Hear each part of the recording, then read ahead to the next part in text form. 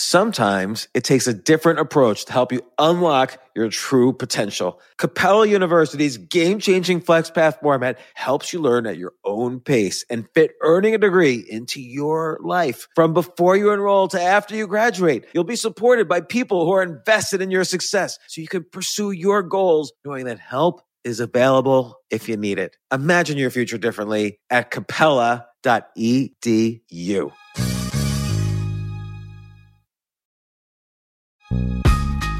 This isn't your average business podcast, and he's not your average host. This is the James Altucher Show. Today on the James Altucher Show.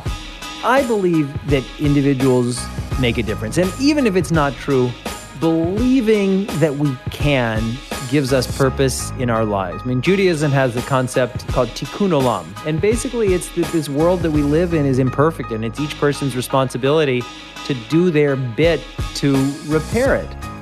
And so those of us like you and like me who are blessed with the level of opportunity, of education, I think we just have a sacred responsibility.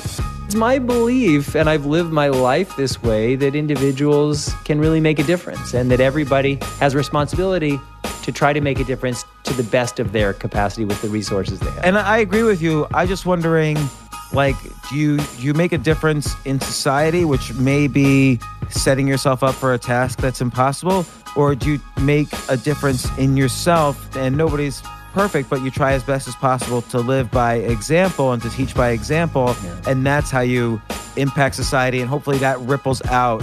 We're all reconstituting now. We're reconstituting these virtual societies from home, so we have to think about how do we realize our best values in the new reality that we're in. So I think that this is a balance. None of us can get it right, but being human is struggling with it. Well, right, and I think that's an important part of today's skill acquisition is that we have to do it as adults rather than as kids. Like, look at what's going to happen after this pandemic. The dust is going to clear and we're going to be left standing, and some people are going to have to change careers, and some people are going to have lots of us. Yes, and some people are going to have to find other passions and other interests and skip the line of being successful in that career, which you've done very successfully in many careers. And other people are going to tell them, well, you can't do this. You don't have a PhD in genetic engineering. You haven't been doing chocolate shamanism for 20 years like we have. You're not allowed to. You haven't paid your dues. And I think overcoming that is maybe part, how do you say the word, hubris? But maybe and chutzpah. Hubris plus chutzpah.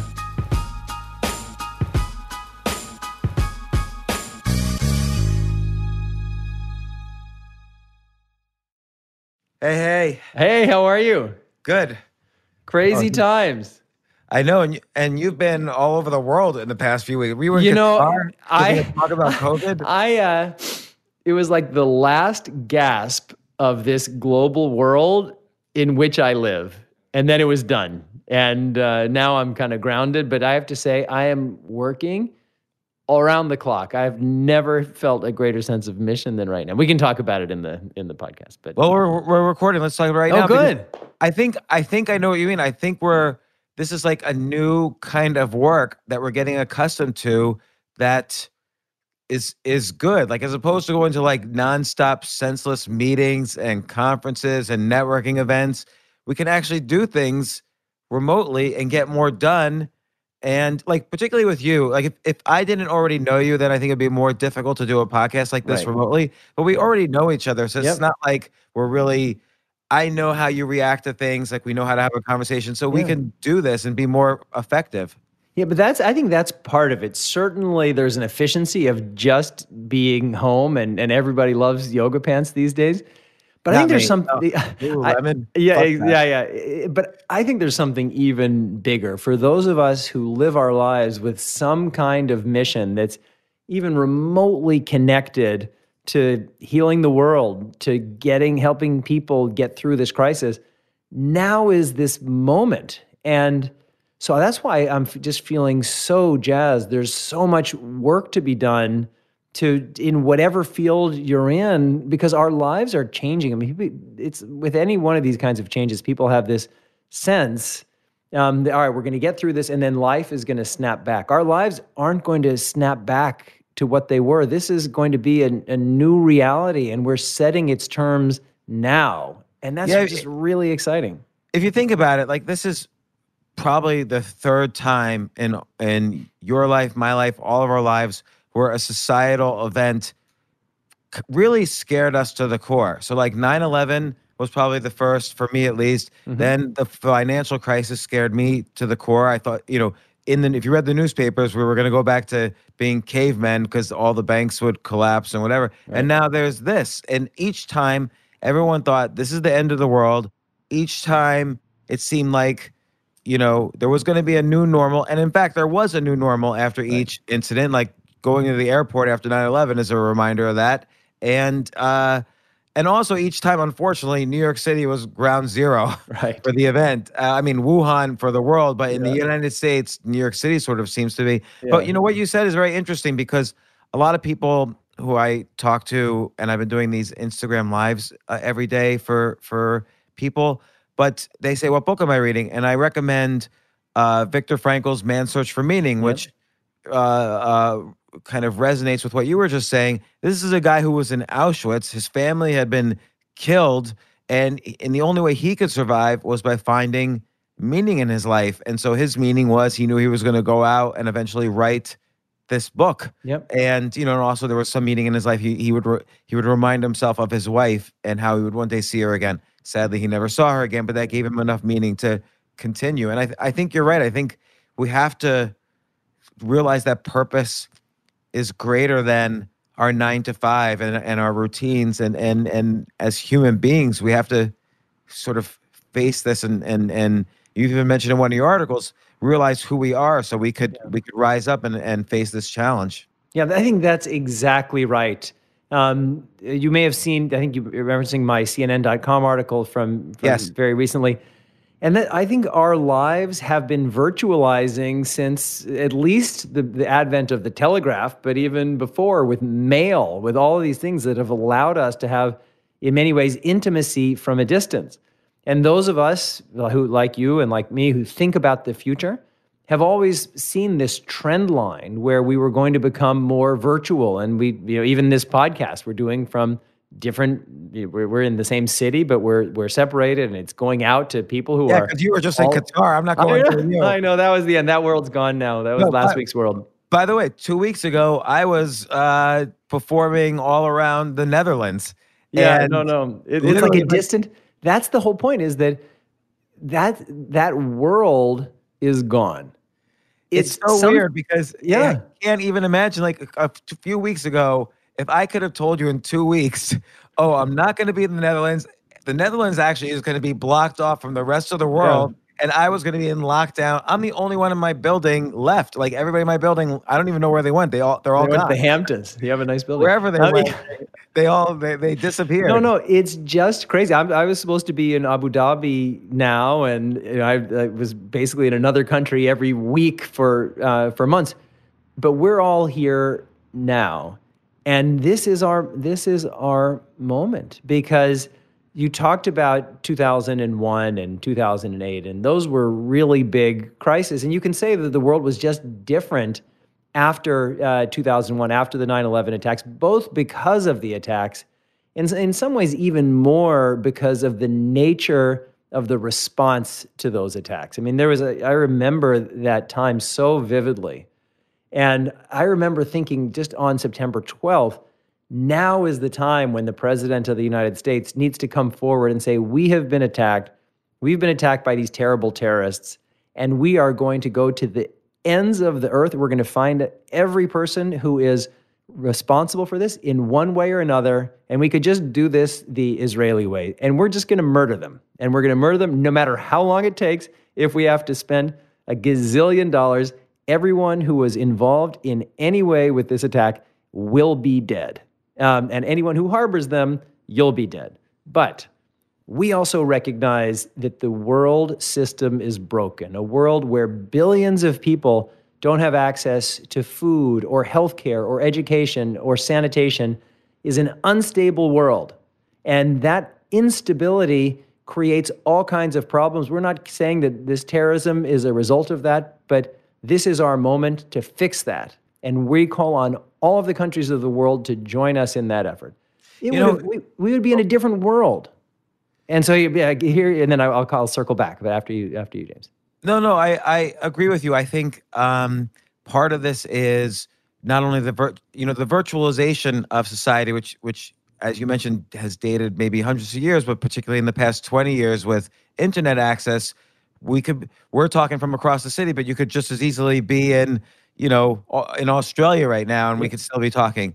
But the globalization also has increased the likelihood of things like global terrorism or a global financial crisis, or which is the scariest thing right now, which is, a global pandemic, which has spread because we do our manufacturing in China, we do our socializing in Italy, we do our tech geniuses in Silicon Valley. These are the first three places to go on lockdown, not coincidentally. And, it's, there's the pros and cons, and maybe kind of globalization 2.0 is figuring out how we can get back to being closer with our loved ones while still working virtually and remotely with all our colleagues and friends and potential coworkers and so on. Yeah, I think that's right. We're going back to our villages in many ways. I mean, you and I, James, live these global lives, and you have family, and so you're kind of a little more grounded than me. But you know this from my life. I mean, every week I'm going and coming, and I kind of lived in that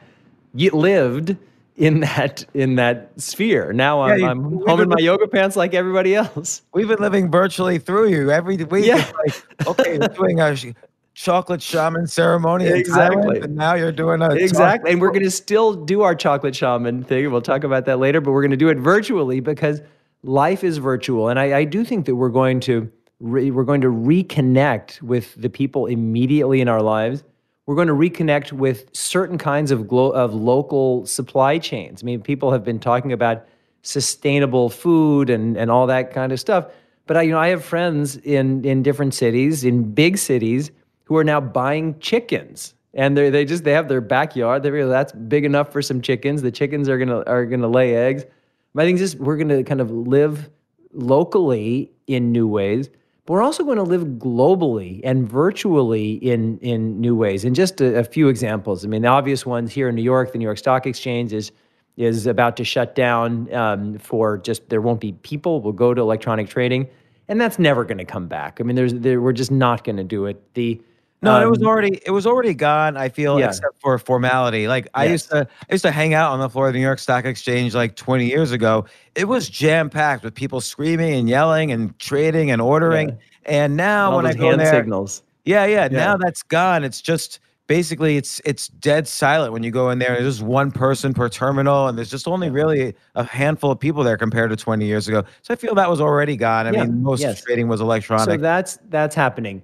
Amazon Go with cashierless stores. I mean, that's already happening. The local CVS's and Rite Aid here, they all have the self-checkout kiosks. So that part is going. But there's some of this stuff is actually, it hits even closer to home for many of us. Here in New York, we are gearing up to what everybody thinks is going to be an overwhelming experience for our hospitals. We have military ships coming in.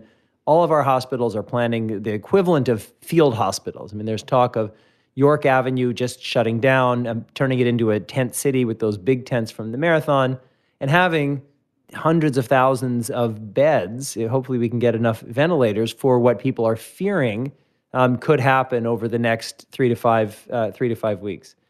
But when you look at the fatality rates from Italy, about 10% of the fatalities have been healthcare workers. And if the fatality rate is, let's call it 1%, let's call it 2%, that means that there's a much larger number of healthcare workers who are getting infected. We certainly saw that from the early stages of this crisis in China, when the Chinese set up those specialty hospitals, and they had learned, Chinese do stuff very seriously, 17 years of lessons learned since SARS.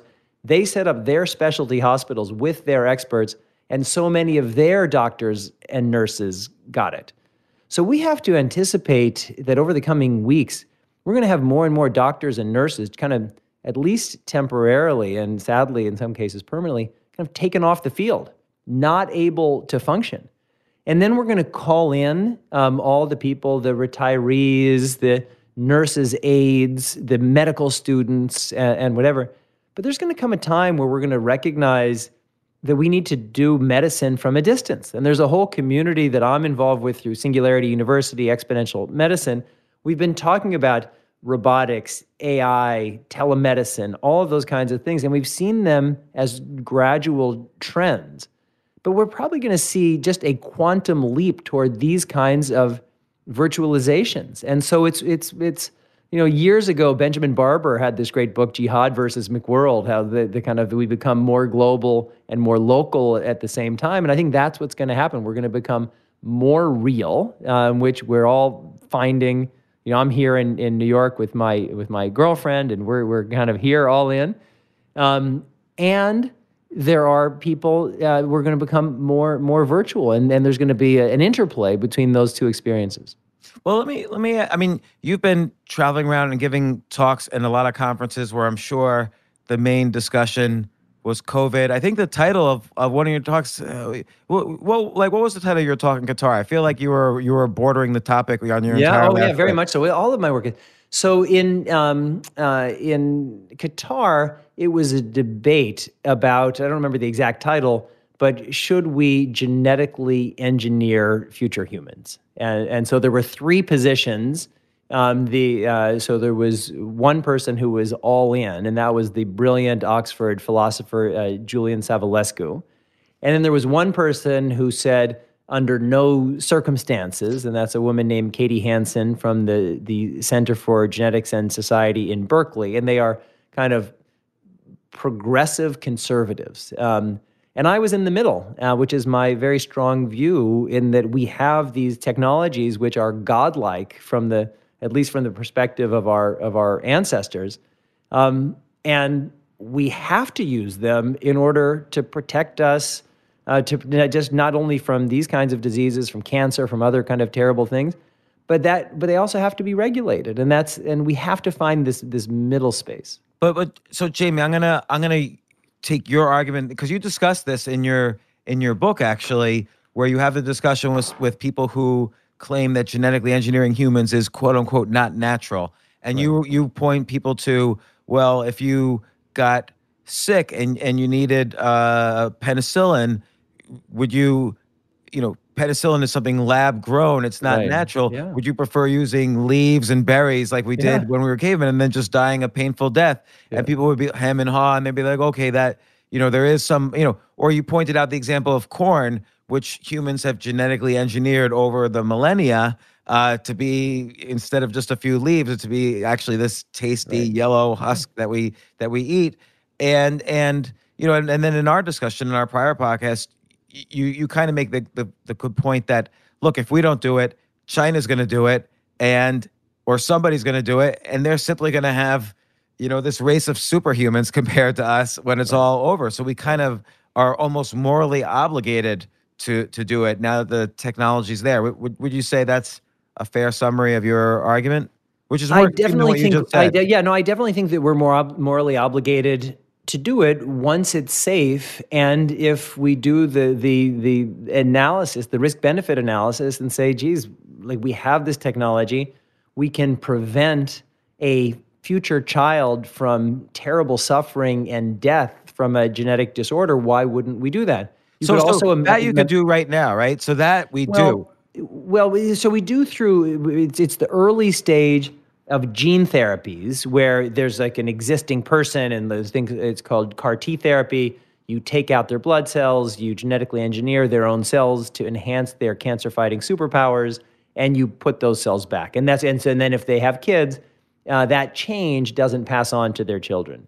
When we talk about heritable genetic engineering, that's something, there are three that we know of, three genome-edited babies who exist now, so-called CRISPR babies.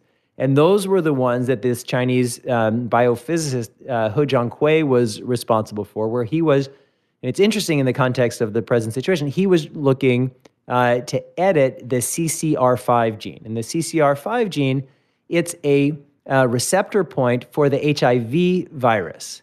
And so the goal was to give these kids enhanced resistance to HIV. And HIV, like coronavirus, is what we call a zoonotic virus, meaning it jumped from animals to humans. And so right now, the coronavirus, it attaches, and you can kind of think of a virus. It's almost like one of those little like pods that docks with the International Space Station. It has to connect somewhere. So I sort of picture it like Velcro. Like it hits the cell and it kind of attaches to different parts of the cell. But there's a receptor point in our genome where this particular virus connects. So it's not that it can go anywhere. It connects at a certain point in the genome. And just like He Jiankui was trying to disrupt the CCR5, just so going back to my analogy of this kind of like a little spaceship docking with the space station, from all these movies, there's that little place where the thing sticking out, the Shiva and the Lingam meet. And if you disrupt the receptor and it can't dock, then it kind of tries to dock and it says, all right, no docking place, I guess I can't dock. So the point you would disrupt would be what's called the ACE2 gene. But that gene, it regulates our heart function. So we don't have a way of disrupting that wouldn't interfere with the basic survivability of our species. But you can imagine, and people like the brilliant George Church at Harvard are thinking about this, but you can imagine what it might, so how we could think about, well, are there ways of engineering greater viral resistance among humans? I mean, right now, that's a bit of a way off. George and others are thinking about this in the context of what's called xenotransplantation, which is growing human organs in pigs because we have such a shortage of organs for transplant. So let's just say that this is that we have a huge problem with viruses, both quote unquote natural viruses like this. But we're entering the age of synthetic biology where you could easily imagine synthetic viruses that have been manipulated to be much more aggressive than this. And because, that's the essence of my work is, in a sentence, is that now we have the tools to rewrite and hack the code of life, and can we use those tools wisely? So the question is, if we had that and we could engineer greater resistance, greater resilience among our future generations, would we want to do it? And I think that we can, but we're going to recognize that we're going to have greater threats and a greater responsibility and ability to respond to those threats, and those things are going to develop hand in hand. So let's take this leads to so many different questions. As usual, I feel like you just planted the seeds for 5 different podcasts. But count me in. All right. Well, we got nothing but time. Exactly. Let's take a step back and just summarize what's science fiction and what's reality over the next 10 years. Because when I think genetically engineered humans, and we've discussed this before, but there's so many different possibilities, and let's just call it the line of science fiction is 10 years from now, so we don't truly know what happens after 10 years. Yep. But what do you see? Yeah. What amazing things? Like if you were to say 5 amazing things that could happen even within the next 10 years. Yeah. And I'm going to go back in order to go forward a little bit. So genome sequencing. So this is it's the golden age, the only age of genome sequencing. But genome sequencing is moving towards being ubiquitous and essentially free. So we're going to have everybody's going to have their whole genome sequence. It'll just be when a newborn is baby, you have the heel prick blood test. We'll just do a whole genome sequencing either then or before. So then we're going to have billions of people with their genomes sequenced, and then we're going to move as part of the virtualization that we discussed toward distance medicine, and electronic health records are going to become much, much more important. You're not going to go see the doctor as much who's going to put his stethoscope on your heart. A lot of this is going to be digitized. And so then we're going to have these massive data pools, and we're going to use our tools of big data analytics and machine learning to decipher patterns, because if you're just an N of one, if there's one person who has their genome sequenced and you have the best sequencing in the world, it's absolutely useless. The way that we figure out genetics is by these massive data sets. So that's really, really important. And we're going to have that. And then we're going to have these insights coming from that are going to allow us to do a bunch of different things. One is gene therapies that we just talked about. Two is we're going to move into a world of predictive healthcare, health, and life, because we're going to see these patterns and we're going to say, hey, you have an increased risk for X, or you have a great chance of Y. Maybe it's being a fantastic physicist. And so Jamie, let me take a step back and just kind of translate a little bit one aspect of what you said. So we're going to have all these genomes, like each person has their own, almost like a fingerprint, their unique genome sequence. And the reason why one person's useless is because there's these tens of thousands or millions of, I don't know how many possible, there's trillions of possible gene sequences. Right. And if you have a disease and you have a genome sequence, no, you can't look at your sequence and say what genes were causing this disease. What you need is a billion sequences, and you need like a billion people and some way of describing that person. Like, this person has black hair, he's 6 feet tall, he has brown eyes, he has Tay-Sachs disease, he has muscular dystrophy, he has an IQ of this. You have all these features of each person, and then you're able to, given those features and given all these genome sequences, find specifically which genome sequence, which genes are correlated with which attributes. Oh, it turns out everybody with muscular dystrophy has this mutation in this particular gene of their genome sequence. And that's when you start to get the clues of how to engineer a genome sequence so this person doesn't have muscular dystrophy. So let me just respond to that, which is almost entirely right, but just like a few little tweaks. So our traits range in their genetic complexity from genetically simple to genetically complex.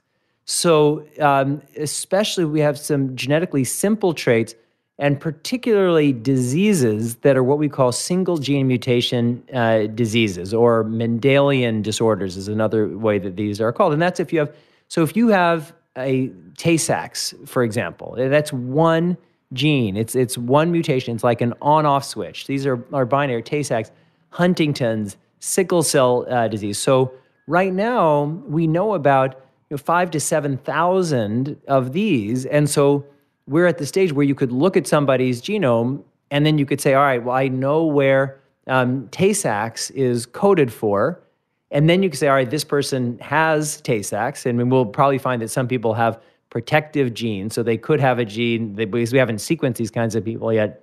So you could have someone who's like, geez, I would have thought you have Tay-Sachs, but for some reason that we don't understand, you don't. And we'll find that there's some other mutation that is balancing that out. But then, as we move up the complexity scale, we get to more complex. So skin color is relatively simple. It's not one gene, but maybe it's 5 or 6 or 10 points on the genome. And so we can understand that pretty well. When you get to a trait like height, like genetic component of IQ, like all of these kinds of things, what we're talking about are many hundreds or maybe thousands of genes and mutations, and there's the coding genome and there's the non-coding. We don't need to get into that complexity. And so for that even let's say there are two people. I know you have an amazingly high IQ, and I don't know about that. I'm the one who's saying it, so I can say it. But there are two people who may have the same IQ level, whatever it is, but they for sure have a different genetic foundation of how they got that, because it's not that everyone that you can get to the same point with a lot of different ways. But we humans are not infinitely complex beings. We are just these huge data sets, and everybody is a big data set. And so then that's the question, is how do you make sense of this kind of complexity? And we can't do it in our brains, but we can do it with our tools.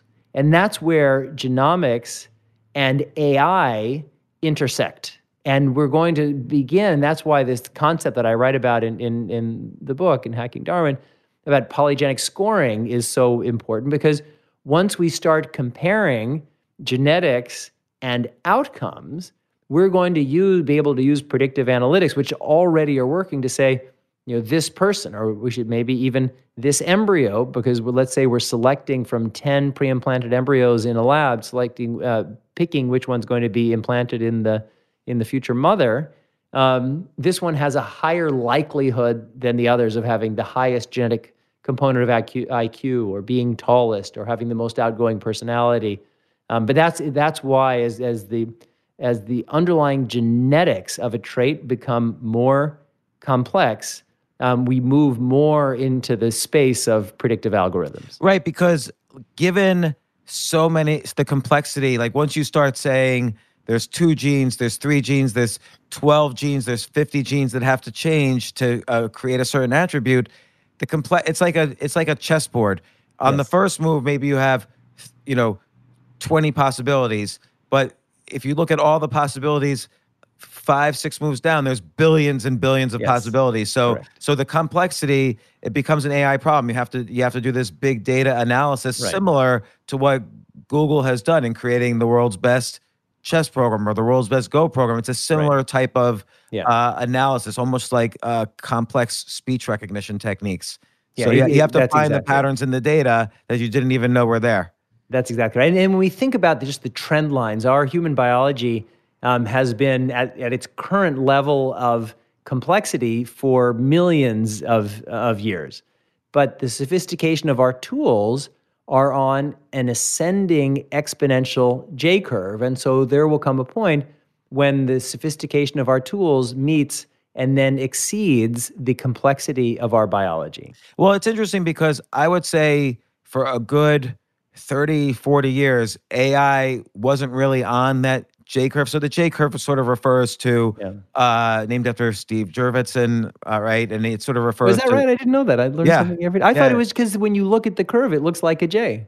I think he named it, though. But you know what? I bet he changed his name to have a J name. We got to fact check that. But, so I could be totally wrong, but I believe that's the case. But because I think he wrote about it. But I'm so glad somebody, like our civilization would be screwed if I had invented it. It's like, it's the M curve. It's like, oh shit, it looked really good. And then it crashed. And then it looked good again. And then it crashed, and now we're screwed. Wait, I'm gonna Google it right now. But it seemed like AI wasn't really progressing enough to handle these big data problems. Like even Peter Thiel pointed out, there was no innovation. But then Google sort of comes along and takes big data and creates the world champion Go program, which was considered impossible. And I think we're starting to get there.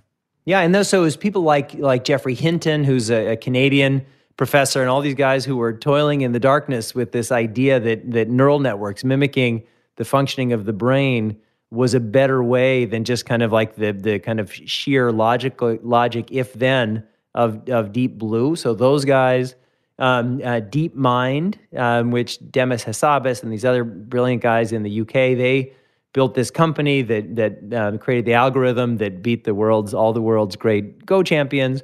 And then Google acquired them, and now Google is the most advanced AI company in the world. And AI is something where you need a big organization, and it's incredible what's happening.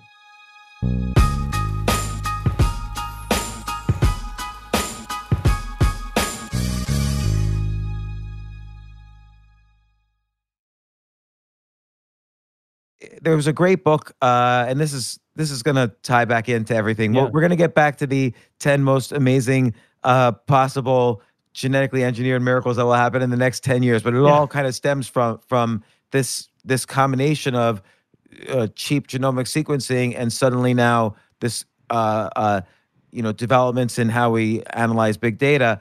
But there's a great book comparing the games of chess computers prior to the DeepMind one, the Google DeepMind one, and now. And it turns out the what's called the brute force chess computers that just relied on the speed of their processing, they make very unusual moves, and that people can't really figure out why they would do it, but they are just calculating so much deeper than humans.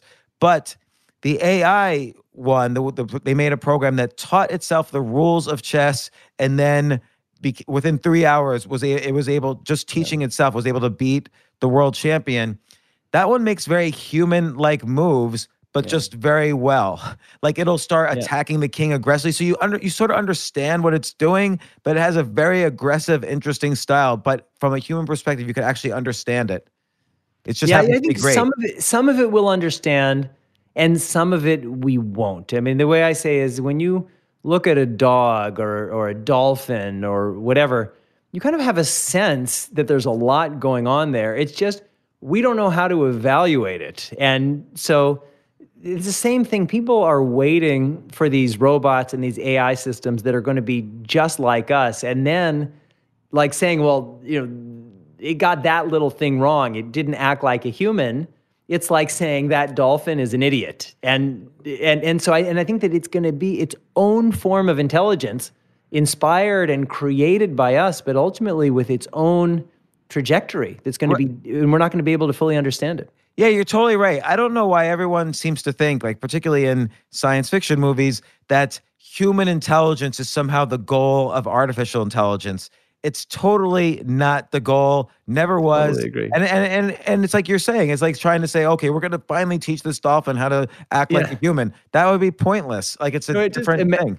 I agree. Like imagine that you were just some kind of space people and you were coming down to Earth and you said, while we're here orbiting the Earth, we're going to create a super intelligence, an artificial intelligence. And one thing is we can kind of do it in kind of abstract terms, let it learn and let it grow and let it be its own thing. Or we can just pick one branch of monkey that's been like super successful on Earth and let's make our super intelligence AI just like that monkey. And imagine humans weren't here and we were the people on that spaceship and we said, oh yeah, chimpanzee intelligence. Chimpanzees seem to be the smartest entities down there. Let's build our AI to be just like chimpanzees. And then it's like, these AIs, they're not flinging their shit properly. We have failed. Yeah, but I thought you were going to suggest let's genetically modify these chimpanzees to be smart like us, and then that's how humans were created. Maybe that's what you were suggesting. Yeah. Well, we did fornicate with the Neanderthals, so who knows all the twists and turns of how we got here. Well, okay, so given that now we can get the data to basically sequence everybody, and that will sooner or later happen where we start to store this data, and privacy issues aside, and we have these big data innovations. What are some things that are going to be amazing that we're going to see fairly soon now that we're kind of approaching this, let's call it a singularity of AI and genomics sequencing? Yeah. So the first phase is going to be a fundamental transformation of the way our healthcare system works. And we're going to move, which we've already begun, from generalized healthcare based on population averages to precision healthcare based on each person's individual biology. And then very quickly, we're going to move to predictive medicine, healthcare, health, and life. And so, as I was saying before, just from the moment of birth, you're going to know your risk profile. You're going to know some capacities that you may have better than average abilities, potential abilities in. And we're going to start organizing our lives and our healthcare. And that's going to move our healthcare away from sick care, where you kind of, I have a lump, and then you go see the doctor, but maybe that lump represents something that has been with you from the moment of conception. So we're going to think very, very differently about healthcare. And then that seems kind of boring to people who say, well, I want to know about kind of all the sci-fi stuff and robots doing my dishes and whatever. But it's pretty incredible. It's pretty relevant to do that. It's just like now you go to the doctor and it's like, I want antibiotic, give me a pill. My brother is a sports medicine doctor here in New York. And I mean, in the old days of last week, when people would come for sports medicine injury, he'd say like, yeah, maybe you don't need surgery. Maybe you can just strengthen that and strengthen your leg, strengthen your knee, and you're going to be fine. And half the people are pissed off. It's like, no, do something. And so moving to this world of prevention, it sounds boring, but it's actually really exciting. So that's one. So that's is that step 2? You said step 1 was just simply knowing your future from the genes from birth on, and then you have to make it actionable and then it'll become actionable across life. And so whether it's healthcare, whether it's, let's just say that you are running a Olympic committee, and let's say your job is to make sure your country wins the 100-meter sprint in the Olympics 25 years from now.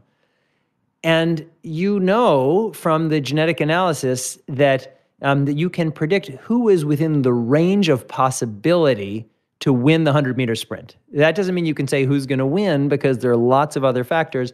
But it means that if you don't have the genetics to win the 100 meters, I do not have the genetics to win the 100 meters. I could grow up in Africa. I could run 50 gazillion miles to school, uphill both ways, whatever. I'm not going to do it. I don't have the genetics for it. So there'll be a community of people who have those genetics.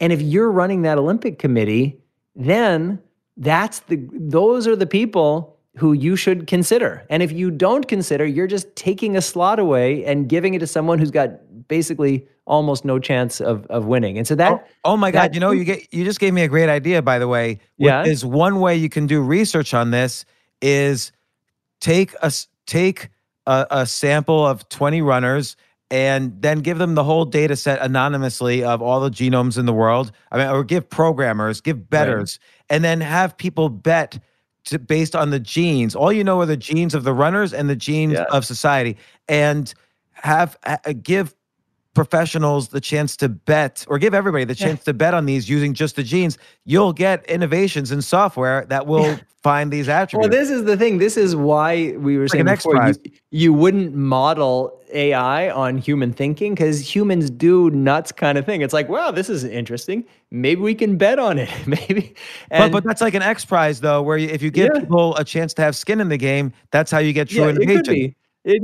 For sure. I mean, it for sure could be. So the way it would work is like let's say we sequence every living human who's ever been in the finals in the 100-meter sprint in the Olympics. So we've got a lot of those people, and we have a lot of people who are no longer living, but we have their blood samples or urine samples from when they were. So we could, at least from the modern era, when it was so competitive, when you didn't have just like a bunch of jackasses from Harvard and Yale just shipping over and everybody gets a gold medal because we have better nutrition. But in the modern era, Jamie Metzl summarizes the first 50 years of the Olympics. Exactly.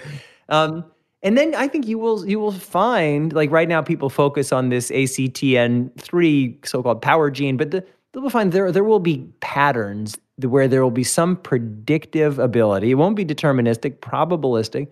And then you could say, all right, looking at everybody born in country X, let's call it China, you have to have these characteristics to just be considered for the Olympic sports school in sprinting. And it won't just be genetics, but genetics will be one of those. Yeah, and again, so the X Prize started when I guess Peter Diamandis offered, I think it was $10 million for the first group that could put a privately made, as opposed to government-made, spaceship into space.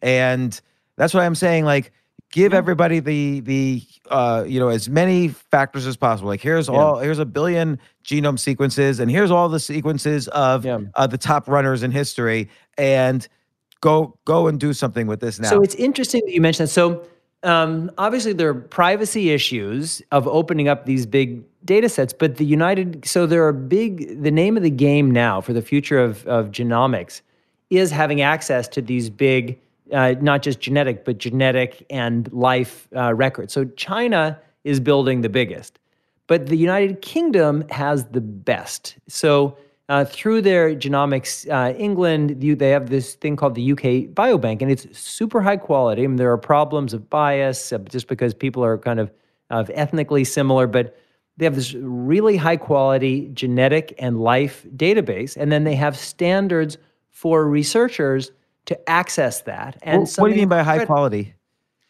So it's high quality in the sense that, like any data set, if it's messy, it's hard to use. And so, like right now, we have this issue in the United States where we don't have unified electronic health records. And we have two big systems, the EPIC system and Cerner system. And then we have paper records, and we have doctors who have different levels of record keeping. And so that's what we call a messy data set. But in the UK, they have a National Health Service. They have more standardized procedures. And so, like with any data set, when it's clean, it's not just easier to use, but the outcome becomes more trustworthy. Okay, so now that we can start analyzing this data, China's got this data set, England's got this data set, and we're going to start allowing this, scientists to access it. What are going to be sort of the first amazing results do you think that will come out of it? Like already we're starting to understand these single gene mutations and diseases and attributes. What are the next set of things? And then what's going to be actionable? How are we going to change our lives from this? Yeah. So first, like I was saying, we're going to have much more predictive information. I mentioned polygenic scoring, so predictive information about life. We're going to develop new kinds of and new classes of drugs because we're going to recognize correlations between, at least for some of the genetic disorders, between genetics and disease outcomes. And just a really important point, our biology, we have complex systems biology. The genetics is the underlying system. It's the blueprint for everything, but it's not the only system. So we're going to have to layer in other systems in this understanding. But we're going to have much more drugs. We're going to have new interventions. We're going to have direct-to-consumer genetics, which we're already starting to see through companies like 23andMe. But people are going to go around the healthcare system. Right now, people associate genetics and healthcare, but we don't have a healthcare genome or a disease genome. It's a human genome, and there's going to be just lots of actionable information that people are going to get on their own, not mediated through the healthcare system. And then we've already entered the age of genetically engineered humans. As I mentioned, we have our first 3. In 10 years, we're going to have probably low thousands of genetically engineered humans. And in 20 years, we're going to have tens of thousands. And the first 3, are they do they have superpowers or what do they do? Well, they were supposed to have superpowers. What Dr. Ho was trying to do was to make this one change to give them increased resistance to HIV. And that is a superpower, just like being immunized is a superpower. It doesn't look like he succeeded. The data has not been shared. And so it's really difficult to tell, but it doesn't look like he succeeded. But that it's like a tiny superpower, increased resistance to HIV. In my view, the reason why I've been so public calling him a villain is I don't think it was worth the risk. But someone was going to be first. And if it hadn't been him, it would have been 2, 3, 4 years from now, somebody would have done it to eliminate a deadly genetic disorder from a pre-implanted embryo. But the application of this technology is only going to go up because people know about CRISPR, but there are many generations beyond the CRISPR-Cas9 system that's been around since for 8 years now, since 2002. Prime editing, base editing, that's much more precise. So we are going to do these edits, and it needs to be very careful. I'm part of the World Health Organization International Advisory Committee on Human Genome Editing, and that's what we're working on to say, well, what are the regulatory and ethical guidelines that can help us use this technology wisely and responsibly. Yeah, and so just to point out, CRISPR is this tool for essentially cutting into a gene, maybe removing a bad sequence or whatever you call it in the gene and replacing it with a new one. That's what this guy tried to do on the genes he felt were related to HIV resistance. Yeah, exactly right. And that's one of the other things when we talk about exponential J curve, whatever the philosophical origins of the word, it's pretty incredible. Like when you think of all of these technologies, what was the time when somebody figured out something that began a process and the major applications of that technology? So in 2012, the scientists Jennifer Doudna and Emmanuel Charpentier and others, they came out with this really important paper about this CRISPR-Cas9 system, imagining how it could work, and it could work on small cells in a lab. That was 2012. 6 years later, 2018, the world's first CRISPR babies are born. So 6 years from a scientific concept in an academic paper to the first babies being born. And that's when we talk about the J curve of technological change across the board. That's what we mean. We have this sense in our minds, for just based the way our brains are structured, of how change happens, the pace of change. And that, as we're on this J curve, there's a dissonance, there's a disconnect between how fast we think things are going to change and how fast they are going to change. And so let's just explain that, like, a J curve obviously starts high, or a J starts high, goes low, and then goes straight up. So with this, that's more of a U curve. Mm-hmm. What this is, it's like doubling your pennies. You have 1 penny, 2 pennies, so it kind of starts low, and then it goes up. Because the U curves, like what you're talking about, the kind of uncanny valley with AI, that was like, there was all this excitement. You kind of look at excitement, it kind of went down, and then it went up, and it went up even bigger. And that's kind of like a real J, like the J in my first name.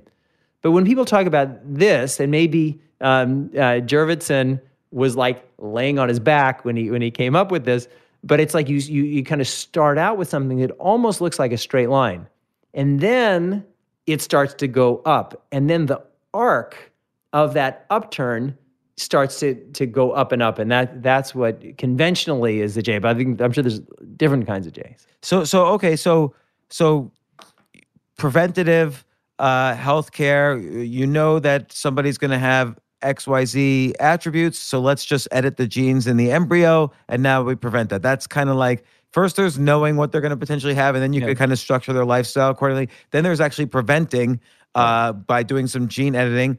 What's another thing in the next 10 years?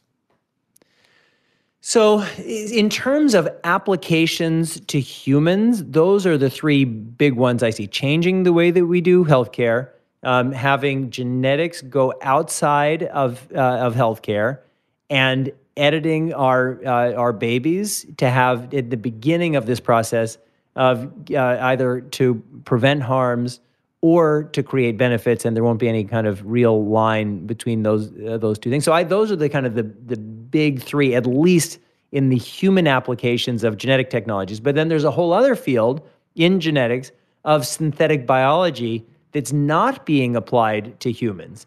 And that is going to absolutely take off. We're going to fundamentally transform the way we think about how things are made, manufacturing. Right now, there are things that in the old days, if you were a perfume company, you'd hire somebody with a farm in Egypt or someplace to kind of grow a bunch of flowers. And then there was a whole process. We had all these people who were involved in this process of extracting the essence of these flowers. Maybe some people have read this wonderful Patrick Susskind book, Perfume, it's a great story about that. But now in the era of synthetic biology, we say, oh, well, what is that scent? And where is that scent coming from? And so there are companies like Ginkgo Bioworks in Cambridge, Mass, and they're saying, well, we can recreate that scent, but not from a flower. We're going to re-engineer bacteria or algae to give that scent, because that scent, it's not just coming from the heavens, it's coming from the genetic code of those flowers.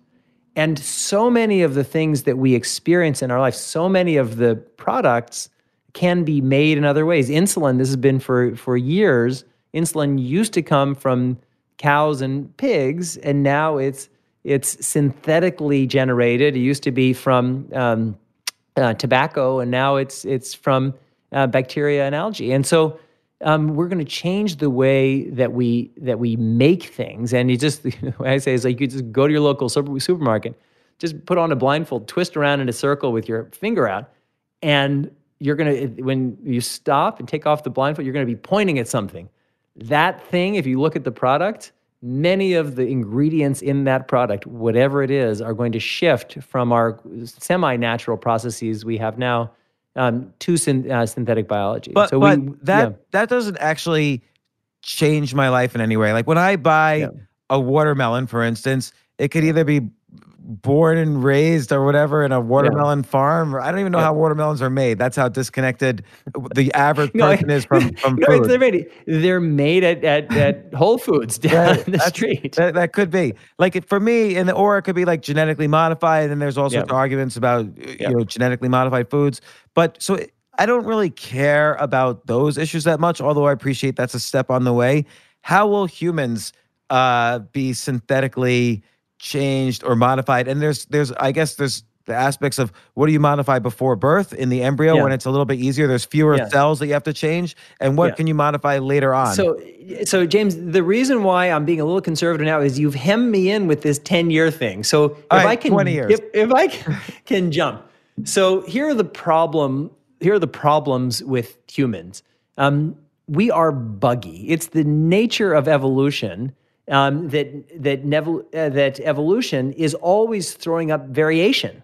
And so the reason why we're all different, the reason why biology didn't make us all exact clones of each other is that if that happened and the environment changed, we may have been well suited for the old environment, but we're not suited for the new environment, and then we're dead. And that's essentially what happened to most of the dinosaurs. So every one of us is a new model.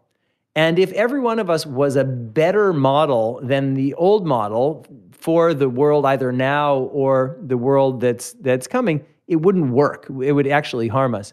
So every mutation, basically every difference is either better, worse, or neutral from an evolutionary standpoint. And so right now, when some people have these worse mutations that are worse in the context of today, that's what translates into things that we call disease, whether genetic disease or other kinds of diseases, and all these kinds of things, low IQ, things that are actually pretty harmful to people, even though we have to love equally everybody whoever they are. So we already have this buggy biology. We already know that our world, our climate is warming, and maybe we'll slow it down because no one's traveling anymore, but our climate is warming.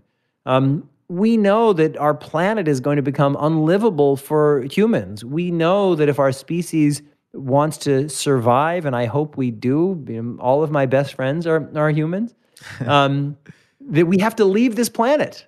Like, we can't stay. And some of us, rather than later, are going to be those pioneers living in space their whole lives. But we don't have a biology that's designed for that. I mean, if we had a different biology, you wouldn't need scuba gear when you went diving. You'd just be like a dolphin. You kind of go down and you're cool. We don't have that biology. We don't have the biology to live long-term in space, even in our spaceships.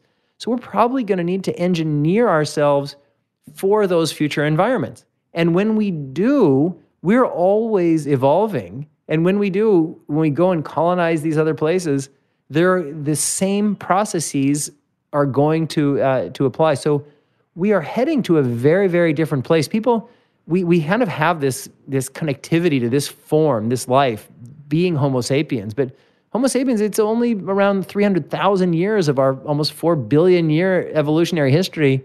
We've been this, and we're not staying this, and we're going to become other things. Well, okay, so what are, like, before we get to space and between now and then, we're probably going to be able to do things with genetics that will seem amazing and incredible here on Earth. Like, will we engineer someone who has X-ray vision or, you know... and the answer is probably, I don't know of X-ray vision, but so right now, there's a range of human capacities. And so we know, like, there's the highest IQ person in the world, the person with the greatest vision, the person who can hold their breath the longest, all those kinds of things, the person who can live the longest. We know those are the possible parameters of humanness as we know it. And we will be able, over time, to engineer more of us, if we choose to be kind of like those human extremes. We will also be able to introduce new traits, either that we're maybe learned from animal models of how, or maybe from non-animal models. And we'll also co-evolve. We've talked about biology, but biology and technology co-evolve with each other. And so We're going to have, so like me and my smartphone are smarter than Stephen Hawking on his own. I mean, Oliver Sholem. And so our technology is part of us, and it's for many thousands of years. It's changed our evolutionary history. We've co-evolved with fire. We've co-evolved with cows and domesticated cows and drinking milk. We've co-evolved with mountains even, and our ability to, because you live in these mountainous regions, you have the technology of just houses and clothes to not die, and then you evolve the genetics of living at those heights, and that's going to continue. And so it's going to be this rapid coevolution process, and we're not going to be able to really figure out where humans end and technology begins. So where do you see some of the first features that we evolve synthetically through gene editing? Yeah, and even the word synthetically, it's like, well, geez, what's synthetic? Is co-evolving with fire synthetic? But I do think that we are going to, that right now, you see these pictures of our parents and you say, oh, look at those hairstyle, sideburns and whatever, like that was so retro. I do think that right now we have some technologies that are outside of us, like our iPhones, and we have some technologies that are inside of us, like our cochlear implants and pacemakers. And more of the technology is going to come inside of us. It's going to be part of us. And maybe it's not part of us in the sense that you can take it out, but you can also take out your wisdom teeth, and that doesn't make them not part of us. So I think it's going to be this process, quote unquote synthetic. We'll just call it human, and that will include genetic engineering, future generations, and it will include this complex relationship with our evolving technology, which is just going to get better and better. I mean, it's going to be hard to make quantum jumps in our own biology unless something crazy happens, and that's, if 90% of the human population dies from some deadly pathogen, that's kind of like the equivalent of the asteroid for the dinosaurs. But if it's the more likely outcomes, it's going to be more evolutionary, but it's going to be continuous, because even if our biology, if I had to guess what percentage will our collective biology be different 100 years from now than today, I think it would be just a really very, very small percentage. But our technology is going to be radically different, and there'll be a complex interplay between those two things. So what will change? Like, if we could see 10, 20, 30 years from now, what will we be astonished by when we see what gene therapy or gene editing or gene sequencing has done? So right now we have a lot of things that we call fate. And a lot of those things and the things that we once called fate, like polio or whatever, now we just call accidents. So a lot of things that we call fate, we're going to call accidents. It's frightening for people to think that, well, if everybody's parents said you can be anything that you want to be. They were lying. Like my parents, I mean, if they had been stupid enough to tell me, if you want to win the 100 meters sprint in the Olympics, you can do it. And I would say, just turn on the television. How many Ashkenazi Jews from Kansas City are winning the 100 meters sprint? And so I think that we're going to have it. It's not determinism, but we're going to have a lot of information about our range of possibilities. And that's going to scare people because it feels like Plato's Republic in some ways. But I write about this in the book, how many people in refugee camps have the genetic capacity to be Einsteins? And we just don't know how many people in our slums around the world have these amazing capacities, and we're just throwing those people away. And we're going to have this information. It's going to change the way we think about identity, the way that we think about life, the way we think about a lot of things. So, okay, give me specifics. I feel like you're circling around the specifics, and you're creating this worldview that's great. I'm also a novelist, so people can read my novels, which are very specific. Well, you're very. I mean, aside from this discussion, not aside from it, but a tangent to it is you're very interesting in that you you worked in the government, you had a different sort of education, but you self-taught yourself to become one of the world's experts on genetic engineering. You're not a doctor. You became a novelist, then a science fiction novelist. So you're really great at kind of taking several different areas, building great skill sets in several different areas of life, and combining them in unique ways to catapult you to be among the top in the world in a field that you don't have formal education. You're sort of proof of the theory that of a lot of different theories about learning and success and so on. But I do want to hear what's amazing, what's coming, because there are so many amazing things, and I know you have but I the feel like the key. things I've said are so amazing that they sound boring. It's like, we're going to get rid of cancer. We're not going to die of these terrible diseases. We're going to give ourselves additional capacities, and whether it's to maybe have higher IQs or whatever it is people want. And we have to be very careful, because all those things will exist within a social context of something that seems good in one environment may not be good in another, but we're going to do it anyway because we're this kind of crazy hubristic species. We're going to be colonizing space. We're going to have people who are going to be living their whole lives in things equivalents of the space station. We're going to be creating food in fundamentally different ways. We're going to have different modes of social interaction that are okay. So you're saying we can basically, instead of vaccines later on in life or cures even later on in life, potentially gene sequencing and data analysis can say, oh, this person's likely to get polio. Let's just edit these 5 or 6 genes, and now they won't get polio. So there's going to be... we don't need polio because polio is already cured, but for all sorts of things. And that'll happen when you're taking your newborn home from the hospital. You're going to get a little readout of threats and possibilities. And right now, that would freak people out, because if you're taking your kid home from the hospital and the doctor says, hey, just FYI, your kid has a 50% greater than average chance of developing early onset familial Alzheimer's, you say, like, how dare you tell me this? By the way, that's a single gene mutation, I believe. Well, it depends, but that we're going to demand that.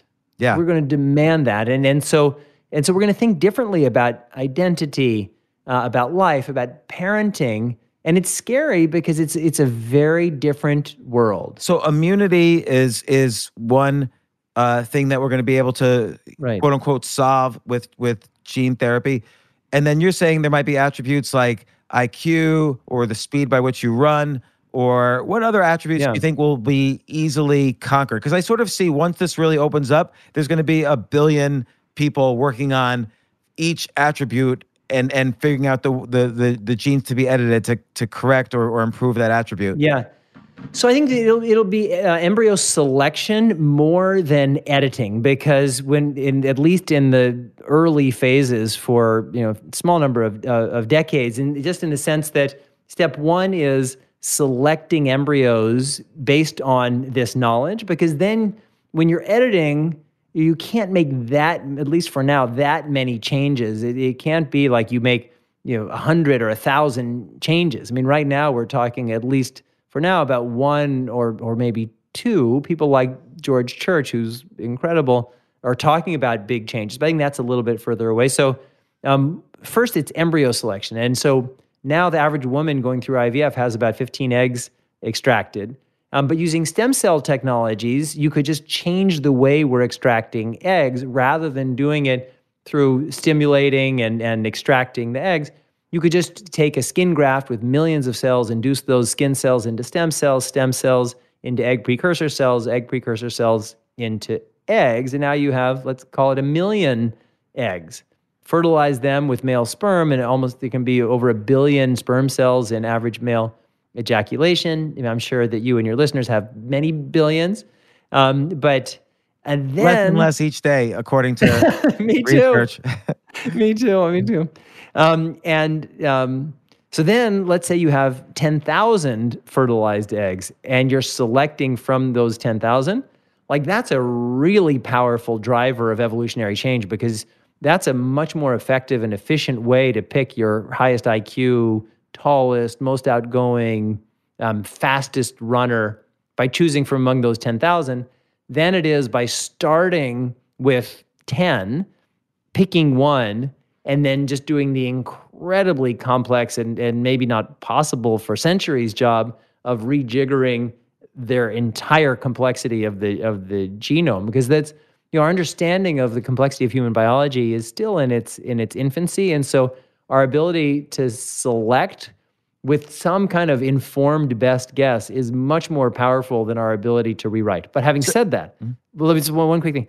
I am a member of what's called the now it's actually called Genome Project Right Consortium. And this is an effort to build an entire human genome from the ground up. And again, it's going to take a century maybe to do this. But so right now in the world of synthetic biology, they've created the world's first synthetic cells. And what they've done is just they have like a regular cell, a regular bacteria, and they just start swapping out little genome sequences, like the natural one, with a synthetic one. And so it's just like little by little, you kind of take a little piece of the natural, add a little piece of the synthetic. And so they've been able to make a single synthetic cell. So there's a long way from a single cell to an entire genome with all of its complexity and all of its chromosomes, but it's the building blocks. So 200 years from now, will it be possible for us to think more synthetically and more systematically about what it means to create a human? Yeah, because you're sort of saying you could almost separate the process of, right now, obviously, two people fall in love, they have sex, they have kids, and it's all... No, sex for kids, like that, you talk about changes. 20 years from now, that whole thing, we fell in love, we had sex, we conceived through sex, and we had a kid, like that'll be, I think, the equivalent of when you meet somebody and they say, I don't think these immunizations are natural. I've decided not to immunize my kid. And you'd have to say, that's certainly natural, but why would you confer that unnecessary risk on your kids? Right. And so what you're saying is potentially humans will go on living their lives, and then in these big, giant warehouse laboratories, there'll be billions of eggs and sperm cells, or sperm created by stem cells, re-engineered to be either eggs or sperm, and then we'll combine them, create all these babies, abort the ones that, we'll rank them according to different attributes, get rid of the ones. You don't need to abort, because you can just select when they're pre-implanted embryos, because that's the whole name of the game. Right. Like right now, you could just, and people are doing it when there's a diagnosis of certain chromosomal abnormalities and other things. But that's actually a very painful thing to do. So when the selection happens at the stage of pre-implanted embryo, then the idea of applying this kind of science is more comfortable than when there is, whatever your politics on abortion, it's a much bigger deal to decide to terminate a pregnancy than it is to say, well, you have 10 embryos in a lab and you have to pick one for implantation. What about after someone's, let's say you and me, let's say we want to change an attribute that we have. Let's say I want to be smarter, or I want to be faster, or I want to live longer, and we figure out the genes associated with that. Can I have, do you think within 10, 20, 30 years, can I have the gene editing? Some of that. So whether it's gene editing or gene therapy, I think gene therapy is maybe a little bit more likely, because what does that mean? What are our genes doing? So our genes are instructing our cells to make proteins. That's kind of how it works. So once we understand what the genes are doing, one thing is to change the genes, but as you become an adult with all of your genetic complexity and all of your mutations, because you start out with an omnipotent gene, like so a cell, when your father's sperm fertilizes your mother's egg, the entire blueprint of you is in that one cell. But your cells start to specialize as you grow, and that's why we're not just one blob of the same kind of cell. We have our skin cells and our heart cells and our blood cells and all the different kinds of cells. So it's going to be hard to kind of change everything, but we know our cells, our genes are doing something. They're instructing our cells to make proteins. So once we know that, we can kind of hijack the system by saying, all right, well, how can we introduce either different messages through the RNA, which is kind of the messenger from the genes to the cells, or manufacture these proteins and deliver them directly. So there are going to be a lot of different hacks. There'll be, I think the gene editing will be most effective very early on, or if there's a specific cell that's causing a problem, which is the reason why for the gene therapies now, it's blood problems, eye problems, and liver problems, is that those are the easiest places in the body to deliver these therapies. So I think there are going to be a range of hacks, and what we're going to want to do, it won't be that gene editing or gene therapy is the right response to everything, but we'll say, all right, well, what do we want to do, and what's the process for doing it? You mentioned polio. Like, we don't need to gene edit for polio because we have a complete way to eradicate polio, but there may be other things where for this, like a deadly single gene mutation disorder, well, we need to intervene early on with gene editing. But there may be some other thing like aging where we find other ways of intervening by looking at what cells are doing. And I have lots of friends, and I write about this in Hacking Darwin. But what are those kinds of interventions? So we want to build up our toolkit of all of the different interventions. Genome editing will be one incredibly powerful tool, but it won't be the only one. And it's interesting because you mentioned two attributes earlier. One was running fast, like running the 100-meter run, and the other is IQ. And it might be the case that we discover some things we thought were attributes are just fictions. So intelligence might be a fiction. We know we can measure easily whether you could run faster than me. We just run, and whoever wins, is faster, has a faster either. And again, let's say it's 50% nature, 50% nurture. You could somehow figure out how to measure nurture and say, okay, just by genetics, this person's faster than this person. IQ might turn out to be a fiction. Like, somebody might be smart in one area, another person might be smart in another area. We know that to be true. But we also have standard definitions of a certain kind of intelligence, and it's a certain kind of intelligence that we, in our world today, tend to value. That doesn't mean it's the only way, because if the world changed, we're here in New York, let's just imagine that everything breaks down over the next few months. We have no police, no fire, medical thing isn't working, and everybody is for themselves. That you and I are kind of, I hate to use this word, but we're kind of these public intellectuals having these wonderful conversations.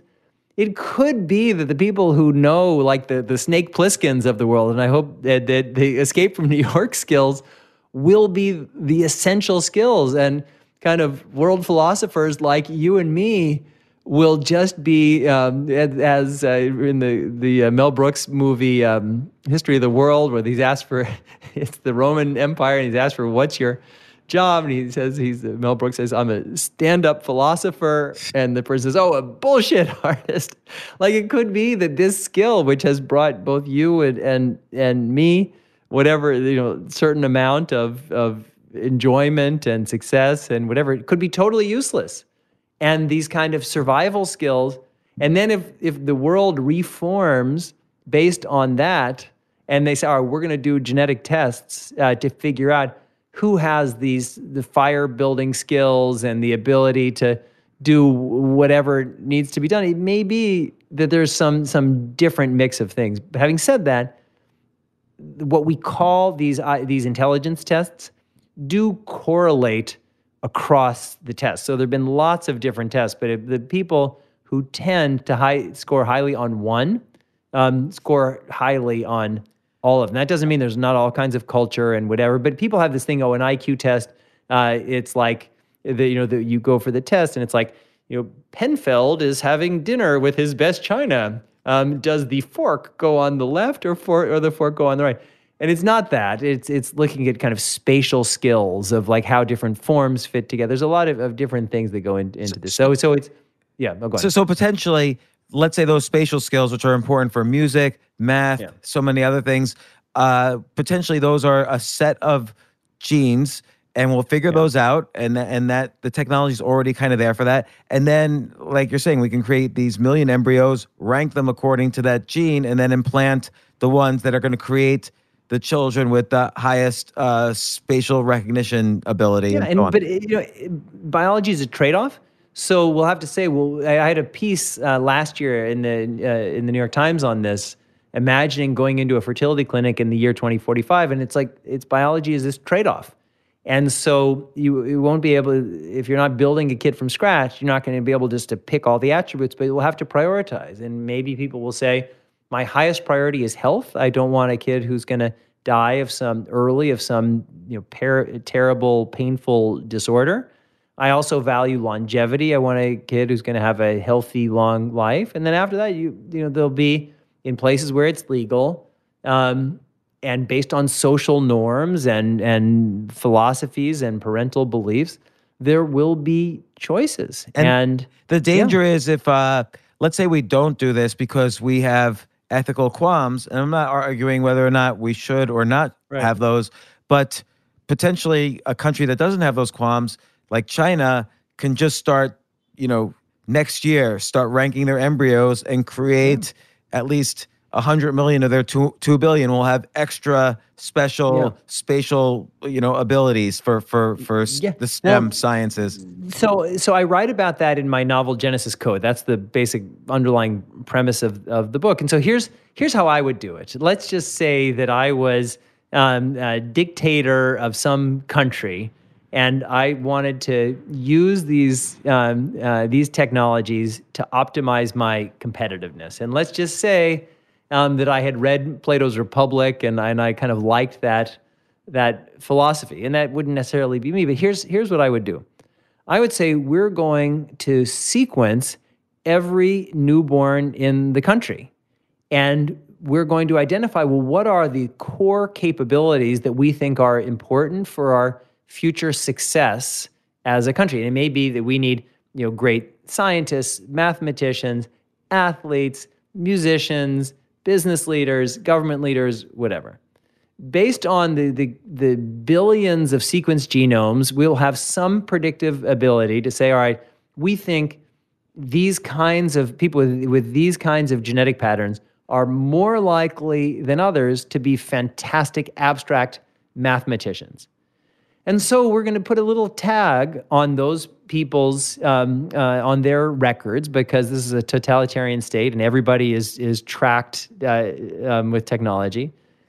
And if their kindergarten, early stage teachers say, yeah, it looks like this kid has special capacity in this designated area, well then when that kid is like 3rd, 4th grade, we're going to move them from their school to this specialized school that is focusing in on those areas. So now you have all these kids who were identified by their genetics, they were identified by their teachers, and now you have all these kids who are in the abstract math school, and they're 4th or 5th graders. And then you start weeding them out, because some of them they were okay, they some of them were lazy, some of them weren't as good as they thought. Some of them, whatever. And you just start narrowing it down. And eventually, at each level you start narrowing, eventually you have all of these people who are in these roles that they had a genetic capacity for, but they've been trained specially since they were in the 3rd or 4th grade.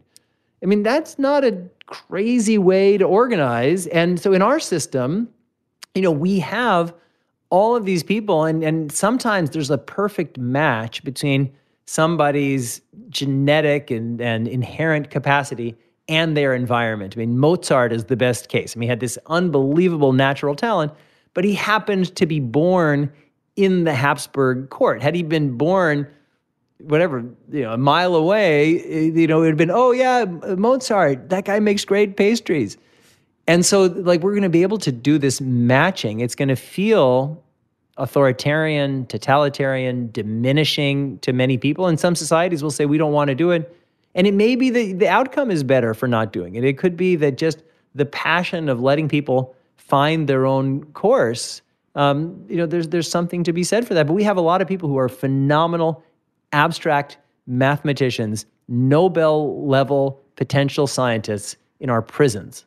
You think? Because they were just people born in shitty school districts who didn't get attention, who weren't recognized, who maybe didn't have the ability to do other things, and so they just kind of wound up in these places. So I'm not saying I want to live in this authoritarian Plato's Republic world, but I think we can't just reject it out of hand without being self-critical about the loss, in some cases, waste of human potential that we have in our system. So the first thing is, using our understanding of gene sequences to do selection at the embryo stage. Then there might be some modification, but that's later on where, we're going to change this gene and this gene and this gene. Yep. Now everyone's going to have higher IQ, and there wasn't a trade-off. It's just now we all are healthier, we have higher IQ, whatever.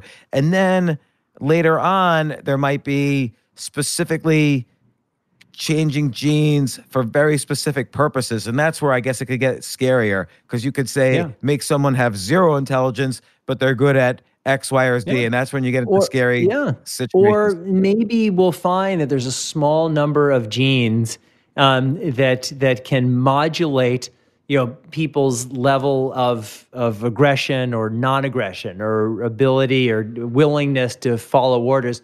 Could you imagine some totalitarian state saying that we have a certain class of people, which is certainly the case now in North Korea, where there's just a class of people who have no access to everything, and the society is organized about keeping most of the population down to support a tiny percentage of the population who support the ruling regime? Could genetic engineering be used for those purposes? It could, and that's kind of the basic point. I mean, that's why I do the work that I do, is that there are many people, and it's a kind of a Silicon Valley view in many cases, who think that, this technology is going to save us. It's the technology of liberation. And what I say is the technology is value neutral. It doesn't come with its own built-in value system. It's up to us to apply our best values to guide these technologies, because the same technologies can be used to help us or to hurt us. I mean, we talk about all these great applications of genetic technology, but it could just as easily be used to hurt or kill us. Yeah, and you've got to assume that some countries or leaders will use them for the worst purposes. So we almost, unfortunately, you have to kind of put yourself in the mindset of both ethical and the non-ethical or the unethical to figure this out and how to combat it. And also, look, we're in the middle of this lockdown for a pandemic, potentially gene editing. You can imagine taking an obscure bat cold and modifying it so that it's lethal for humans when previously it wasn't. And that's so there was a paper that came out 2 days ago in the journal Nature, where they did an analysis of this SARS-CoV-2, the coronavirus, and they came to the conclusion that it was not genetically engineered, genetically altered. And the reason was because it was so inefficient at killing people, and that they had decided that if somebody had been developing this virus with the technology that now exists, with the goal of wreaking havoc and killing as many people as possible, they wouldn't have done such a bad job as this virus. And given that this virus is shutting down the world and is about to kill, unfortunately, many, many thousands of people, what happens, not if, but when those kinds of viruses exist? And that's why now, in the height of this crisis, we really, and I'm spending a huge percentage of my energy now trying to say, we need to think about not just how do we respond to the crisis at hand, but how do we build a better, safer world for after this crisis? So we talked about in the beginning, I think this year is kind of like 2001. It's kind of like 2008, but it's more like 1941.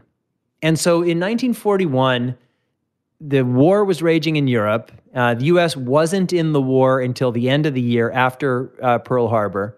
The Allies we weren't yet the Allies, but we were losing. I mean, our side was on its heels, and it was by no means certain that the outcome would be as it eventually became. I mean, the Germans and the Japanese were winning in 1941. But even at that moment, Churchill and FDR and a small number of others came together and said, we have to articulate not just what we're fighting for, but how we want the world to look when the deck of life is reshuffled. And I think that's where we are now. And so we need to start thinking. And again, that's I'm working around the clock on this. We need to start thinking, well, what is that world that we want to live in? Because we know that our governments have failed us, to quote my good friend and former boss, Richard Clark. Our governments have failed us, and they've failed us by not addressing these big global common challenges that we know that we face. And so we can't go back to saying, all right, governments, now you fix it, because they've proven totally incapable of doing it, and especially over recent years have gone in the opposite way. Rather than strengthening our mechanisms of collective action like the United Nations, we're renationalizing the world. We're attacking these mechanisms of collective action like the UN, like the EU, and maybe correct me, because it's not clear that they were totally effective either. Like maybe you're saying they could have gotten better. Yeah, so the thing is, I would say it's wrong to attack them based on nationalism. It's right to say these organizations have an incredibly important role to play. How can we make them more effective? But an organization like the World Health Organization has been totally undermined by states. The UN has been totally undermined by states, and the U.S., which was the champion, has now under this president at least been undermining these organizations. And it turns out we really need the World Health Organization. We really need organizations like the Human Rights Commission, not the Human Rights Commission, the Human Rights Agency, the Refugee Agency. These are really, really important. And rather than undermine them, we need to fix them. And this is what's, again, I think a big lesson from observing you is that you have taught yourself in so many different disciplines.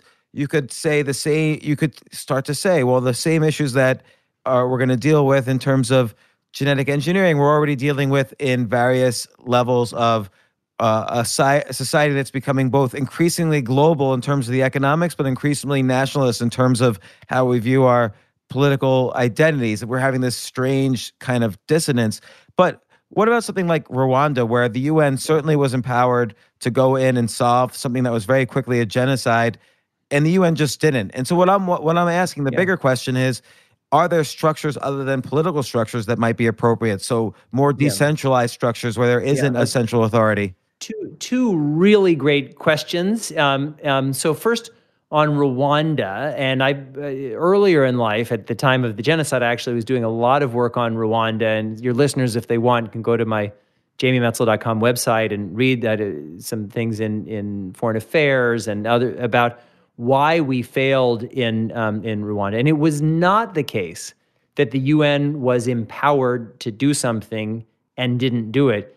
It was that the countries, including the United States, prevented the UN from acting. And there are complex reasons for it. So even at that time, I was saying, no, this is crazy. Here's what we should be doing. And so it was a failure of collective action. And I certainly believe that we need to reinvigorate. And I talked about 1941, and the number of people who mapped out the future of the world in 1941 was a tiny number of people. I'm a member. I mean, I'm sure that some people will get scared, but I'm a member of the Council on Foreign Relations. We have our little black helicopter tours. But when you go to CFR and you're just in kind of one of the main conference rooms, and you just look around, and there are all these paintings of, now, like we used to call them heroes. Now people just call them old dead white guys, which is really unfortunate because these white guys saved the entire world. But we don't have a committee like that anymore. We don't have who's painted, who's on the wall. It's people like Chip Bolin and Dean Acheson and just kind of all these really smart, wise guys. There was a New York, DC axis, and they literally saved the entire world. Small number of people. We don't have that anymore. Like we have people who could do that, but we are not organized. So just this morning, I guess this is the official launch, even though it hasn't even launched. I was drafting what I'm calling the Declaration of Global Interdependence. And what this means is that just as we had these small number of people articulating the principles that we were going to fight for and that we were going to rebuild the world around in the aftermath of the crisis, now we need a process that's doing the exact same thing, but it can't be a small number of people in little rooms in Washington, New York, or London. It has to be everybody in a bottom-up process. And so what I'm going to be doing is open sourcing the ability, first, like using a Wikipedia-like model, to edit the declaration. So just starting from the very, very beginning, we need a process of upvoting terms and figuring out what's the language. And then to say, all right, how do we build this? And we build it, what we used to call brick by brick. Now we call it bit by bit, whatever it is, one step at a time. And it may be, how can we build collective systems to respond better and internationally to this crisis, whether it's by sharing information, sharing best practices, sharing resources. I mean, we live in a world where we have a global virus and all of our borders, our national borders, are going up. And there's some very good reasons for that. But why is that? I mean, we really need to say, well, how do we win? Not just how do we keep the other guys out? Because everybody who's building a wall, I mean, it's just, we talked about the diversity of biology.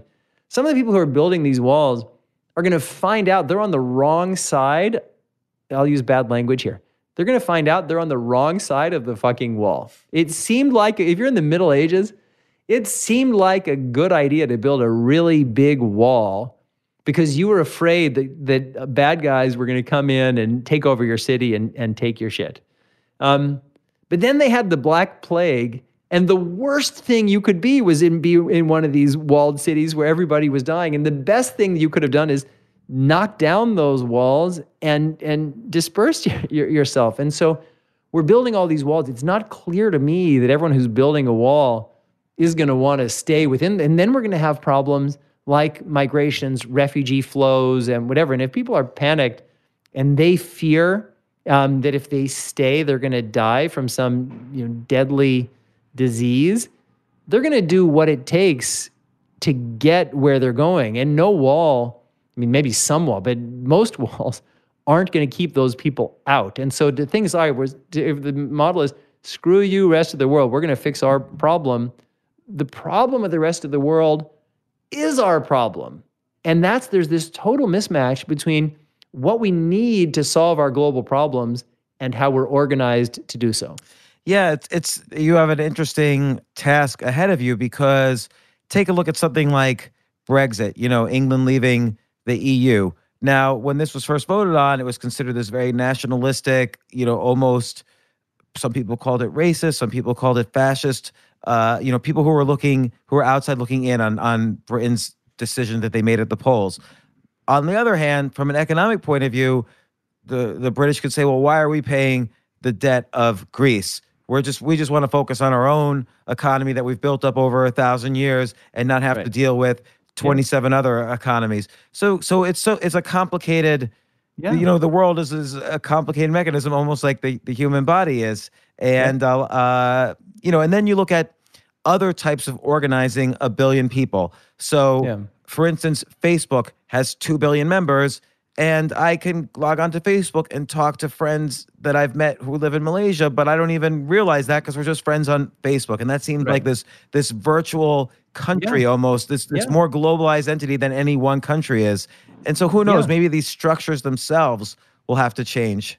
No, I do. But so you talk about Facebook and this global connectivity. I'll connect that to my point that it's a political group, but we're not organized to have political power other than a bunch of people send emails. So I think we need to organize ourselves, not to supplant the world of countries and the UN, but to augment it, because this kind of collective, and we have to be very careful of what that collective is, and whether it can't be just people who are super digitally literate. But there is a new locus of connectivity.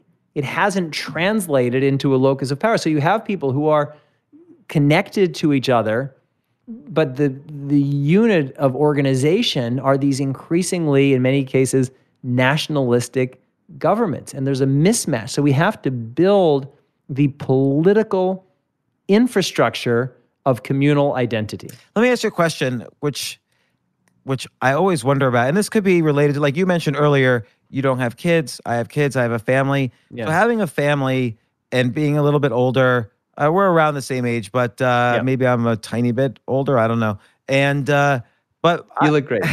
I feel like my incentive is to keep the status quo now that I have kids. I don't like big change. I have a natural inclination for not huge change because I don't want I don't want the uncertainty to affect my kids. Perhaps that's the reason, or maybe I'm just scared of change myself. I don't know. Yeah. But I sort of wonder when you say this, like, why care so much? Like, we're going to live in the world we live in. The world sort of evolves on its own path, and it's hard for us to change it. And I sort of teach myself and my kids, and hopefully to some extent my listeners or whatever, that there's other ways to deal with the world than changing it. There's investing in yourself so that, much how you have to learn many skills, there's ways to invest in yourself so that you could better deal with a world where change is out of our control. And you're sort of suggesting maybe change is not out of our control. The way we could genetically engineer so that human evolution is not out of our control. Yeah, so it is my belief, and it could just be hubris, because when you look at some bee colony, you don't say, wow, that one bee, look at the change that they're having, but it's probably true, at least from E.O. Wilson perspective. But I believe that individuals make a difference. And even if it's not true, believing that we can gives us purpose in our lives. I mean, Judaism has a concept that's overstated, but called tikkun olam. And basically, it's this world that we live in is imperfect, and it's each person's responsibility to do their bit to repair it. And so those of us like you and like me, who are blessed with the level of opportunity, of education, I think we just have a sacred responsibility. I mean, my friends, maybe members of my family, just think I'm just stupid because, like, why not just spend your energy and your life's force just making as much money as you can? And there's lots of people now. I mean, you and I are in New York City. There's, I have friends who are in the Hamptons and these huge estates that are guarded and they're zombie proof. But it's my belief, and I've lived my life this way, that individuals can really make a difference, and that everybody has responsibility to try to make a difference to the best of their capacity with the resources they have. And I agree with you. I'm just wondering, like, do you make a difference in society, which may be setting yourself up for a task that's impossible, or do you make a difference in yourself and then try and nobody's perfect, but you try as best as possible to live by example and to teach by example, and that's how you impact society, and hopefully that ripples out, as opposed to writing a mandate. Like, I think the founders of the U.S. were able to write the Constitution, and that was like a blueprint for hundreds of countries now. And I don't know if such a blueprint is possible anymore, or if those political structures are possible to start from scratch now. Yeah, so I think your answer to your question is both. And there are lots of great ways to live a successful, healthy, supportive, great life. And there's a balance. I mean, people like Gandhi, who kind of dedicated their lives to the commonweal, but screwed over their own families. And so I just think that everybody has to find what's right for them. Some of us, me, just the way my brain works is I think systemically, and that's how. And maybe I also have like a level of hubris, and so I like to operate in that space, and that's why I focus on why I write books. Why I kind of I come from a family of doctors. But doctors, it's the retail business, and I think of international human rights. That's the wholesale business, and we need both. And just it's funny, everybody's home with their partners. So I was talking to my girlfriend because I told you I've been like working around the clock. I've never been more charged up than I am right now. And so I had this piece that came out a couple of days ago in CNN.com, and it was basically the argument was we're virtualizing our lives. This is not some momentary thing. So we have to think about how do we realize our best values in the new reality that we're in. And I list 7 essential steps for that. One of them was connect emotionally with the people who are occupying your physical life. And I was reading it to my girlfriend. She got pissed off. It's like, you've been a total dick for days. Like, you're working and working, and I'm here and I'm wanting to have some kind of, like, I'm feeling afraid and I'm wanting kind of an emotional connection, and you're problem solving, figuring out what needs to be done, what supplies we need, and you're not connecting emotionally. And so I think that this is a balance. None of us can get it right, but being human is struggling with it. And so we've talked about a lot of issues. I think you actually, in our first podcast together, and we've done 2 or 3 now or more. You've really turned me on to all the possibilities of genetic engineering. First off, as I have mentioned in the intro, which I'll read or I'll say after we finish the podcast. But great. The intro, your book Hacking Darwin just came out in paperback. I highly encourage people to read it because I do think it's a blueprint for not only the future of medicine, but the future of so many fantastic things coming to society.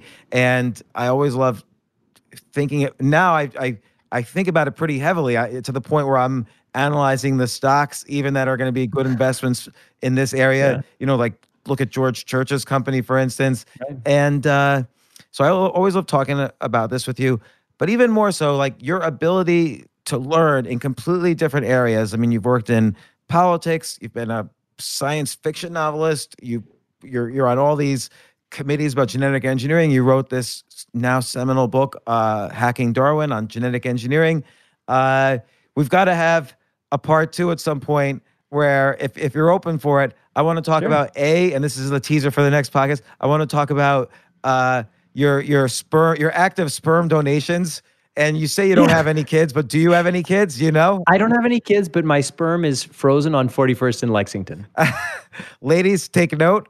And I want to talk about if there's looting, right. I don't know if that's going to be a target. We've got to. All the ladies are going to loot 41st and Lex before they escape from New York. And those are the women who survive in that worst case scenario. Maybe those are the ones who want your genes. I was too old when I stored, but you're welcome to it. And then I also want to talk about skill acquisition and how to get to the top of your field. Even if you start, people don't think it's possible. They think, well, he doesn't have a degree, or he wasn't a writer from childbirth on, or he wasn't a chocolate guy. You started being interested in chocolate. I love that people are saying that I've reached such levels as a chocolate shaman. It's like, he wasn't a chocolate. Where did he get that skill? Well, right. So a lot of people who've been doing it, let's say for 20 years, they'll look at you and say, why is he in the club? And I think that's an important part of today's skill acquisition, is that we have to do it as adults rather than as kids. Like, look at what's going to happen after this pandemic. The dust is going to clear and we're going to be left standing. And some people are going to have to change careers. And some people are going to have... Lots of us. Yes. And some people are going to have to find other passions and other interests and skip the line of being successful in that career, which you've done very successfully in many careers. And other people are going to tell them, well, you can't do this. You don't have a PhD in genetic engineering. You haven't been doing chocolate shamanism for 20 years like we have. You're not allowed to, you haven't paid your dues. And I think overcoming that is maybe part, how do you say the word, hubris? But maybe it's also, and chutzpah, hubris plus chutzpah. but there's also a certain confidence, and there's a certain Yes. an ability to meta learn. Like I'm sure you use the same tools for learning in each area, and so and then of course that hubris leads to a massive sperm donation. But we'll get to that. And then I'd love to even talk about on the podcast about your TV projects. I would love it. I would love it. So let's just do it. I'm in. We're reconstituting. Just imagine it's like all those old movies where, like Battlestar Galactica, you come from someplace, your old world has kind of broken in some ways, and you have to reconstitute. We're all reconstituting now. We're reconstituting these virtual societies from home, and these kinds of conversations, not just between me and you, but hopefully our conversation will inspire other people to have their own conversations, whether it's around hacking Darwin, and there's a whole reader's guide there, around anything else. And I think we're reconstituting our society. This is our Battlestar Galactica moment. By the way, my favorite TV series of all time, Battlestar Galactica. The remake. The remake, because that's where the most genetic engineering happens as well. Yes. And there was a certain beautiful religious quality to that one, as well as the original one, 1977. But they really came full circle in this other one. I loved it. Yeah, and frankly, I'm not a big TV watcher. That was the first series that I'd ever watch. I missed Friends. I missed Seinfeld. I missed everything, and so I was so emotionally connected. I remember it's like, I'm an atheist, but it's not like if I was like someone who was praying, I would be like, dear Lord, please look after mom and dad and Starbuck. And I just feel like they were part of my life. No, I know what you mean. I have watched that entire series 4 times now. Oh my God. Yeah, it's great. Well, every time. That's impressive. Because it's long. Yeah, it's long. Believe me, it's taken up a lot of my life. That and the TV series Lost. But Jamie, I look forward to our next conversation. We'll set it up offline, but wonderful. It's gonna be fun. And if we both get coronavirus and we're both immune, we could do it in person. So that's going to be this crazy thing, is that a lot of us are going to get it. Most people are going to survive. We're going to learn about immunity, and there's some instances of people who got it twice, and then it's just like we're going to reconstitute. This is not to overuse the word, but this is like a seminal moment in society. I think this is going to be much bigger than 2001, much bigger than 2008. That we're going to look back in our lives, just like the World War II generation looks back and say, like, just life changed. I think it's hard to see everything from within, but this feels like one of those moments. Yeah, I agree. Again, sort of like 9/11, sort of like the financial crisis. I do think this is bigger, but we'll see. It's hard to predict. Yeah. But look, you're a few blocks away, but good luck. Once we have testing, we'll know where we stand. And if this was Hong Kong, we just say, hey, let's get tested. If we're both negative, we'll meet up. Yeah. And we'll have that hopefully soon. And I do think your obsessive problem solving and work mode might be your own way of dealing with fear. So I do 100%. I do encourage you to spend time with the girlfriend. I know. She's just right here. She's right here. Well, Jamie, good luck, and I will talk to you soon. All right, my friend. Really enjoyed it. Anytime. Looking forward to our future conversations.